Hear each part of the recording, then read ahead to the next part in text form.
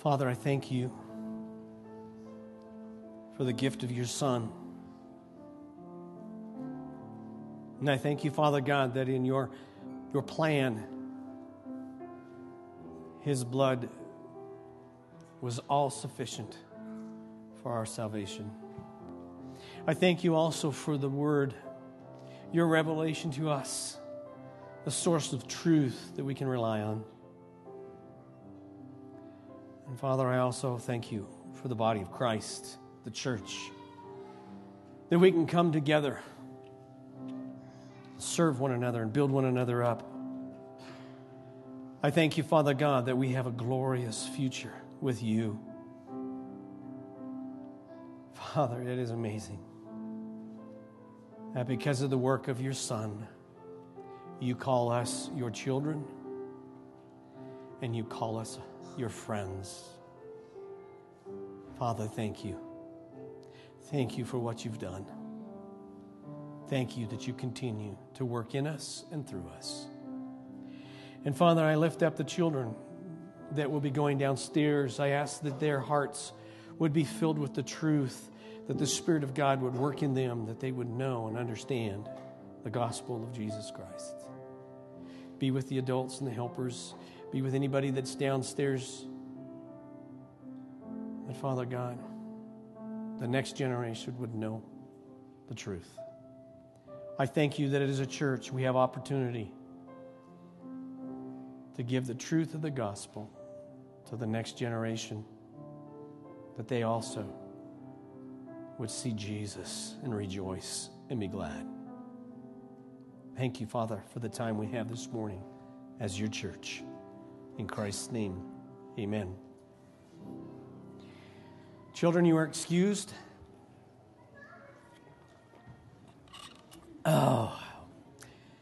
We spent 10 weeks in Hebrews, and I went over a lot of my notes from that this past week, and there's a part of me that thinks we ought to just start right in and do it again.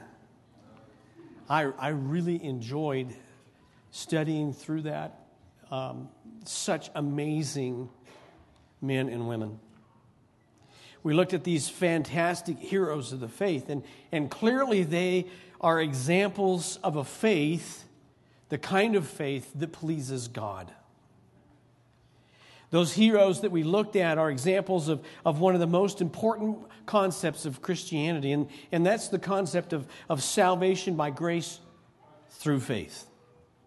It's unique to Christianity. And the idea of salvation by grace through faith, it came up very clear early in our study in Genesis 15:6 when we were talking about Abraham. And we read this: he believed the Lord, and he counted it to him as righteousness.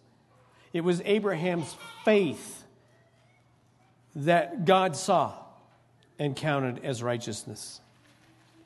Abraham is seen throughout Scripture in that same way. Paul uses Abraham as an example of salvation by grace. Beautiful passage in Galatians chapter 3, beginning in verse 5. Does he who supplies the Spirit to you and works miracles among you do so by works of the law or hearing with faith? Just as Abraham believed God and it was counted to him as righteousness. Know then that it is those of faith who are the sons of Abraham. And the Scripture, foreseeing that God would justify the Gentiles by faith, preached the gospel beforehand to Abraham, saying, in you shall all the nations be blessed. So then those who are of faith are blessed along with Abraham, the man of faith. Paul also teaches the idea of being saved by grace in Ephesians. This passage in Ephesians is kind of like the classic go-to passage on being saved by grace through faith. Ephesians 2:4. But God, being rich in mercy, because of the great love with which he loved us, even though we were dead in our trespasses, he made us alive together with Christ. By grace you have been saved, and raised us up with him and seated us with him in the heavenly places in Christ Jesus, so that in the coming ages he might show the immeasurable riches of his grace in kindness toward us in Christ Jesus. For by grace you have been saved through faith. And this is not of your own doing. It is the gift of God, not a result of works, so that no one may boast. That is the classic statement. But notice, if you stop there, you're going to miss something extremely important, because Paul goes on. Notice what he says in verse 10. He attaches something else to saving faith. Verse 10, we are his workmanship, created in Christ Jesus for good works, which God prepared for beforehand that we should walk in them. And walk there means how you live. So yes, we are saved by grace through faith to do good works. So this is where Paul takes us, and that should be our lifestyle. God created us in Christ to do something. Now this brings us to an awkward place, because there is an emphasis in Scripture about doing works as well as an emphasis on faith. The best place that we can see this is in the book of James.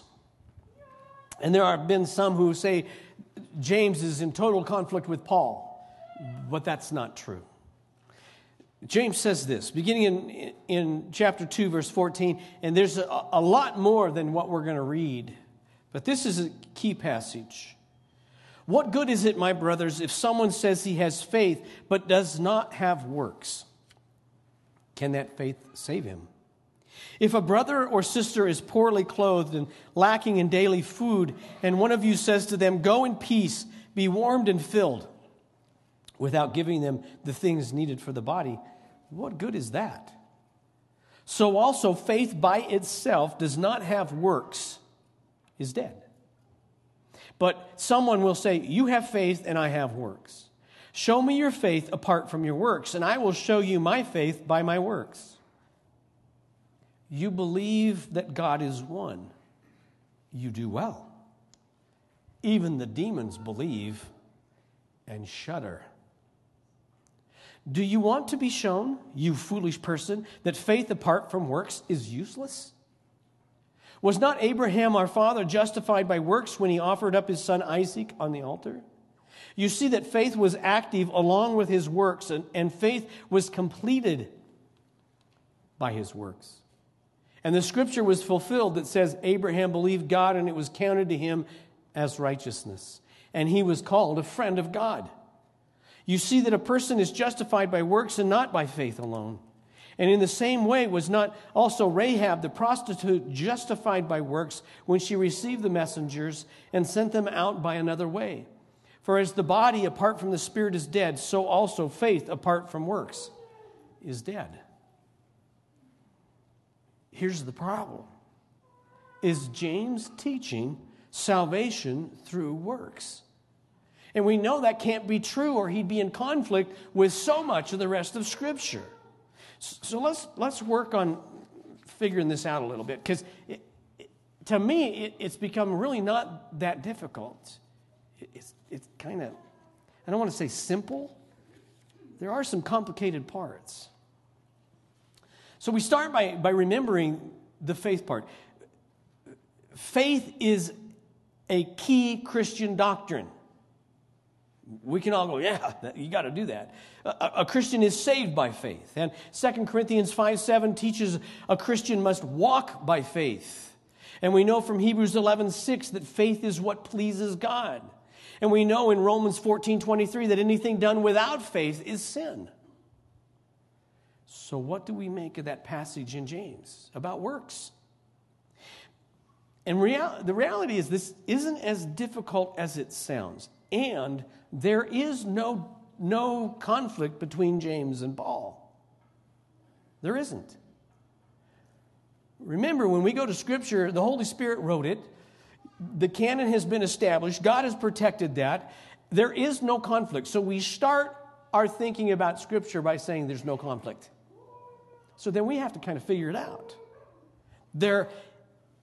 is, and you can find this in both Paul and James, there is a relationship between faith and works. And it's an important relationship. James is addressing a problem that the church has had throughout its history. And that problem is that there have been people who claim to have saving faith, but their life didn't support their claim. That's a scary place to be. A person can have an intellectual understanding of the things of Christ. A person can have an emotional response to the message of Christ. And some have both, an intellectual understanding and an emotional response. But saving faith that pleases God has more than an enlightened mind or emotions. It has a transformed life. That's key. There's a transformation. And that transformed life is seen in changed actions. I'm different than I was before Christ. I was talking with Marty, and when Marty and I get together, sometimes it's dangerous. I was so angry in high school. Unbelievably. And there were so many different things. Coming to Christ, there was a transformation. Now, that transformation didn't occur all at one time, but there was a transformation. Saving faith that pleases God has results. Now, I have interacted with people many times in my life who say they believe in Jesus. One of the things that happens to me, especially that you may not all completely relate to, is that I can go someplace, and where I've experienced this several times is on an airplane or on a ski lift where, nobody can get away. And guys, we greet, how you doing? How you doing, Scott? And so what do you do for a living? And that's how we do that, right? Well, everything's fine until I answer. And I say, I pastor a church, and then everything goes weird. It's like, whoa. And many times I've done that, and as soon as I say, I pastor a church, the response is, well, I believe in God. Okay. What do you believe? And how does your life go along with what you believe? One of the examples that I have in my life that was so clear about this was a professor in college that taught a Bible class. And I'm not talking about a Bible college. I'm not talking about seminary. This was a secular school. And on a regular basis, he would tell us, his class, that he believed in Jesus. And in this class, there was a group of believers. We kind of all sat together and, read the Bible together, and sometimes we'd pray together. So we kind of challenged him. What does that mean, that you believe in Jesus? And what it meant to him was that Jesus was a real, historical, religious person. A great moral teacher who attracted a large following of people. He would, on occasion, when we'd press him a little, he would agree that there seemed to be some amazing events that surrounded the ministry of Jesus. He never would call them miracles, which I think is kind of weird. And when we pressed him on one or two occasions even more, he would not agree that there is only one true God. So he would say, I believe in Jesus, but there's not one true God. He would argue for the validity of any God associated with different cultures. So his quote-unquote profession of faith in Jesus was that Jesus was a culturally relevant man who was a great moral teacher in the Jewish culture of the first century Israel, but nothing more than that. So you could say he had faith in one sense. But his faith meant nothing. This is where James' words come in, because this is where the demons were at. James says, you believe that God is one. You do well. Even the demons believe and shudder. The demons understood God in a totally different way than we did. They understood him in the spiritual realm. They knew God's glory firsthand. They knew his power and perfection from personal experience. And James says, even though they know God that way, they shudder. And shudder is from phariso, and it means literally having your hair stand on end. So there's this terror, this shaking to the boots terror. And what it's describing is the demons' complete and total terror of them experiencing the judgment of God. They still believe he's one. Believe he's one. But they're condemned. I believe that some of the confusion that we come to about this idea of works in James comes from a misunderstanding and a misapplication of justification and sanctification. Excuse me. Justification means to declare righteous. Justification, then, is when God pronounces a sinner righteous because of that sinner's faith in the work of Christ. Paul writes in Romans 5, therefore, since we have been justified by faith, we have peace with God through our Lord Jesus Christ. We also know from Scripture that this is something that God gives to us. It's imputed to us is the term that we use. And that's what's meant in Romans 4, verse 5. And to the one who does not work, but believes in him who justifies the ungodly, his faith is counted as righteous. Counted. The counted there is from a banking term meaning to place into a person's account or imputed to. So what Paul's getting at is that Christ's righteousness is given to us. It's imputed to the believer through justification by faith. Justification is God declaring the sinner legally not guilty. Not guilty before the judge, who's God. And because they're not guilty, the sinner is no longer treated as a sinner, as guilty. They're treated as holy. If you've been justified, God sees you and goes, you got it, you're holy, you're there. But there's a concept that we have to understand about justification. It does not change anything within the sinner, and justification alone does not change the sinner's behavior. There's more that God does. The other thing to remember, here's some things about justification. Justification cannot be earned. You were dead. God did something. That's justification. It can only be given by God, by his grace, through our faith. Justification is possible because of the sacrificial blood of Jesus Christ. The work on the cross is what allows justification to be possible.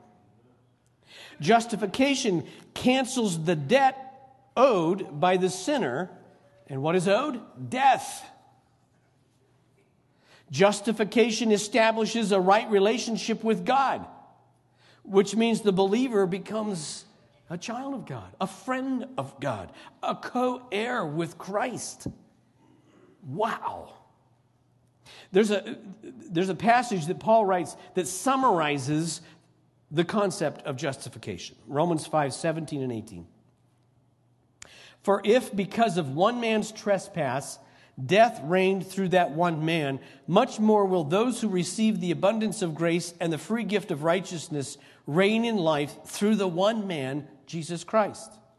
Therefore, as one trespass led to condemnation for all men, so one act of righteousness leads to justification and life for all men. Justification occurs because of what Christ did by God's grace. Now, sanctification is different than that, but you have to be careful because they are connected. Sanctification differs from justification, but it's connected. They're connected. The two are connected. And the reason is you cannot be sanctified unless you've been justified. You can't get the cart before the horse. You have to be justified to be sanctified. Okay? So what does sanctification mean? Sanctification, the word simply, on a basic level, means to be set apart. Like set apart to be holy. This is what happens to a sinner who is saved by sin, by the grace of God, through the gift of faith, which is what Paul was teaching in Ephesians 2, 4 through 9. You're a sinner, and now you're saved. Okay? In that salvation, you've been set apart by God. This brings us to some more nuances that we need to understand about sanctification, because there's three kinds of sanctification: positional, progressive, and final. And sometimes some theologians will say glorified or glorification. And what we've just described is positional sanctification. You come to Christ by faith, and you are justified by God. And when you are justified by God, you are sanctified. At the moment of salvation, you are sanctified, set apart positionally. Why positionally? You're saved from the ultimate penalty of sin. So you begin with the first type of sanctification, which is really tied to justification. And I like to think of sanctification in two ways that I think are helpful. Sanctification, positional sanctification, is just like justification in that it cannot be undone. You can't lose your justification, and your sanctification can't go backwards either. Okay? Positionally. Positional sanctification can't be done away with. No one loses their positional sanctification. Secondly, positional sanctification is a starting point. It's a starting point of the second phase or the second kind of sanctification. And usually the second kind of sanctification is called progressive sanctification. So after the starting point of positional sanctification, we know that believers still struggle with sin. We all know that. We've talked about it many times. You get saved and we still struggle with sin. So something's going on here. We gotta fix some of this sin, and we're always constantly being concerned about our sin. So this is where God deals with that. We're still hampered by sin. Now, it would be great if that was our life, okay? So the arrow's pointing to heaven. We're going to eventually get to heaven. And wouldn't that be great if that's the way our life is? I mean, it's just the shortest distance between 2 points. Straight line. That's not life. This is closer to mine. Mine's actually a little bit more complicated than that. Life isn't a continual straight line, but life for the believer is a continual process of becoming more like Christ. And even though our life may look crazy, the Spirit of God dwelling in us is continually working in us, bringing us to a point where we're more and more like Christ all the time. Now, there's times when I think of my life in this knotted weave, and is there times when I'm actually going backwards? And there's some theological discussions about that. That's not really the point, because the point is if you're actually saved, you've been justified, and you're in this process, the Spirit of God is going to continually work on you to become more like Christ. That's progressive sanctification. It's the process of learning to live lives that reflect the holiness of God and growing in relationship with Jesus. And we do that until we die or God calls us home or whatever. But there's a third kind of sanctification that we're looking forward to, and that's final sanctification. Final sanctification occurs in the future when we are in the presence of the glory of God and our Savior Jesus Christ. That's going to be an awesome time because we're not going to any longer deal with sin. It won't be there.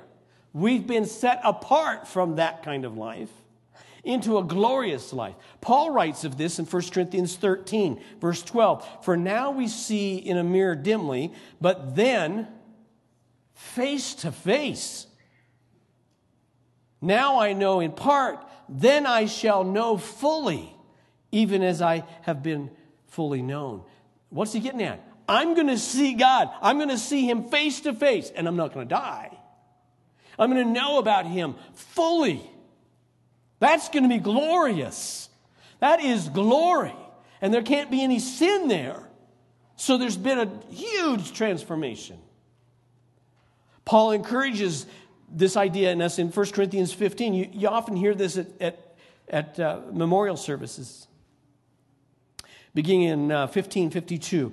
In a moment, in the twinkling of an eye, at the last trumpet, for the trumpet will sound and the dead will be raised imperishable. And we shall be changed. That is also a true statement that happens in the nursery from time to time. Sorry. For this perishable body must put on the imperishable. And this mortal body must put on immortality. That's a huge change. That's also something that's set apart for us. Paul tells us of our future glorification in Philippians 3, beginning in verse 20. But our citizenship is in heaven, and from it we await a Savior, the Lord Jesus Christ, who will, what? Transform our lowly body to be like his glorious body, by the power that enables him even to subject all things to himself. What is your glorified body going to be like? I was joking around with Rick Andrews this morning, and he and I are almost the same age. And I worked in my shop yesterday, and my hands hurt. He goes, yeah, I get it. You know, I'm looking at Frank because his body never hurts. My glorified body isn't going to hurt. My glorious body, that transformed thing that God's going to give me is going to be pain-free. It's going to have so many differences. I'll still know who my wife is. I'll still know who you all are, and vice versa. But there's a glorious thing that's going to happen, transforming our lowly body to be like his glorious body. That's the final sanctification. So from this we can conclude that sanctification is the process that God uses to transform a person's life so that it matches the justification that accomplished us being freed from sin. If I am declared not guilty, I want my life to reflect that. Why? So that Jesus is glorified. This brings us back to this idea from James. What James is getting at, he's working against what was happening in the church. False professions. People who thought they were saved and they weren't. The point of James is that every believer's life should show the works produced by faith. If you say, I believe in Jesus Christ, there should be something that proves that by how you live. Faith produces good works. This can also be, from Scripture we find, called fruit. The life of faith produces fruit. One place that we see that from Paul is in Galatians 5. He calls it the fruit of the Spirit. Now think about that. You've been justified, you're no longer guilty, and you're producing fruit. What's the fruit of the Spirit? Love, joy, peace, patience, kindness, goodness, faithfulness. What would your life be like if all of what you did exhibited those things that he just listed all the time? Your life, people can look at you and go, yeah, love, joy, peace, patience, kindness, goodness, faithfulness, that's you. Are you producing that kind of fruit? The only way you can produce that kind of fruit to start with is you got to be saved. And the Holy Spirit works in us to bring us to the point. That's his goal, is to bring us to the point where we're exhibiting that kind of fruit. The idea of fruit isn't just Paul's. Jesus talked about fruit in relationship to abiding in him. Abiding in him is branches. Branches attached to the vine. John 15:1. I am the true vine, and my Father is the vine dresser. Every branch in me that does not bear fruit, he takes away. And every branch that does not bear fruit, he prunes, that it may bear more fruit. So there's two things here. There's some branches that aren't connected. These are people who say, yeah, I believe in Jesus. I may go to church even on Christmas and Easter.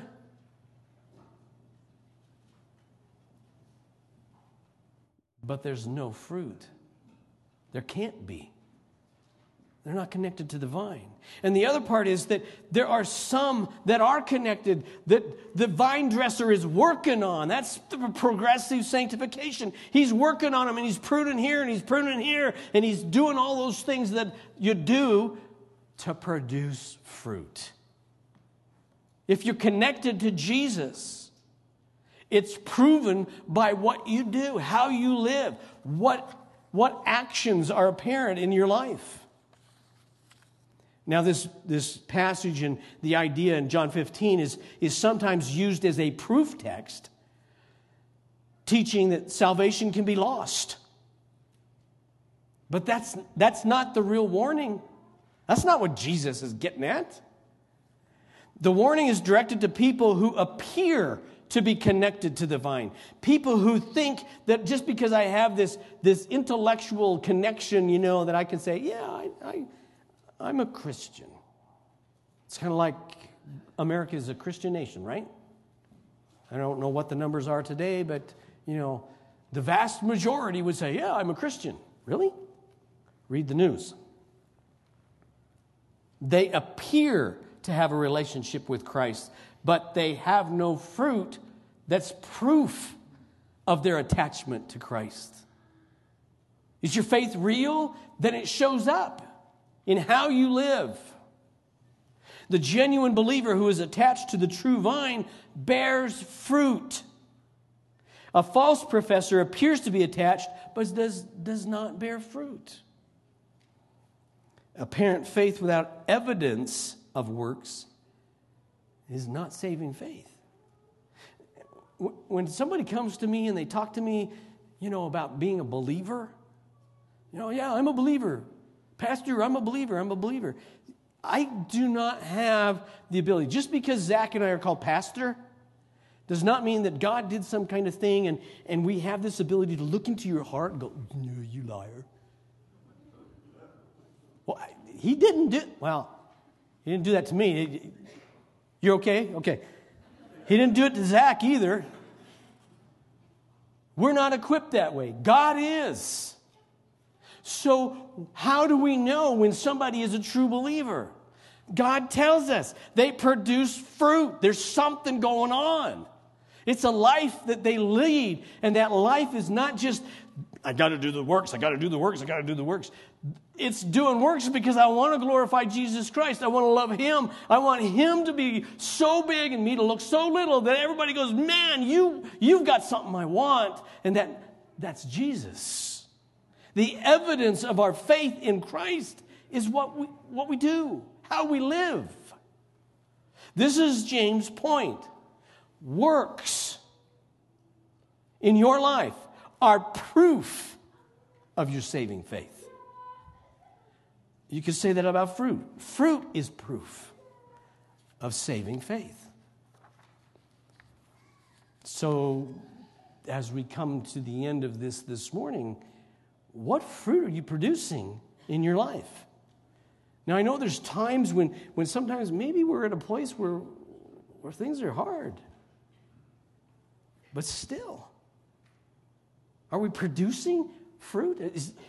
Is that our desire? Is our motivation to do good works and to produce fruit from our love of Christ? And do we have this exuberance to be obedient to Him simply because He's our Savior? Is that where we live? God has done something unique, and that's the church.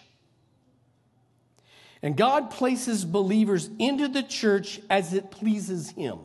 1 Corinthians 12, Romans 12. The Holy Spirit has put you in the church. If you're saved, you become a part of the church. And there's an expectation from God in doing that. If He puts you in the church, He puts you in the church with the expectation that that's one of the places, magnificent places in your life where you will produce fruit. This isn't a spectator sport. Use the gifts He's given. You're in the church. Participate in the life of the local church. Take ownership of what happens to the local church on every level. If you're saved, that becomes proof. What motivates that? Just because pastor said stuff on Sunday morning? No, it's because you love Jesus who died for you. You're justified. You are no longer guilty. So be obedient to the Spirit of God residing in you who says, do this. Do that. Go here. Talk to this one. Pray for them. Serve in this way. Some of the greatest people that I've been around in the church and leadership who display fruit and this idea of works are people who do stuff that nobody ever sees. Nobody ever knows what's going on behind the scenes. It's not just being up front. There are so many ways that we can exhibit fruit and that we can be a part of proving that we have faith in Jesus.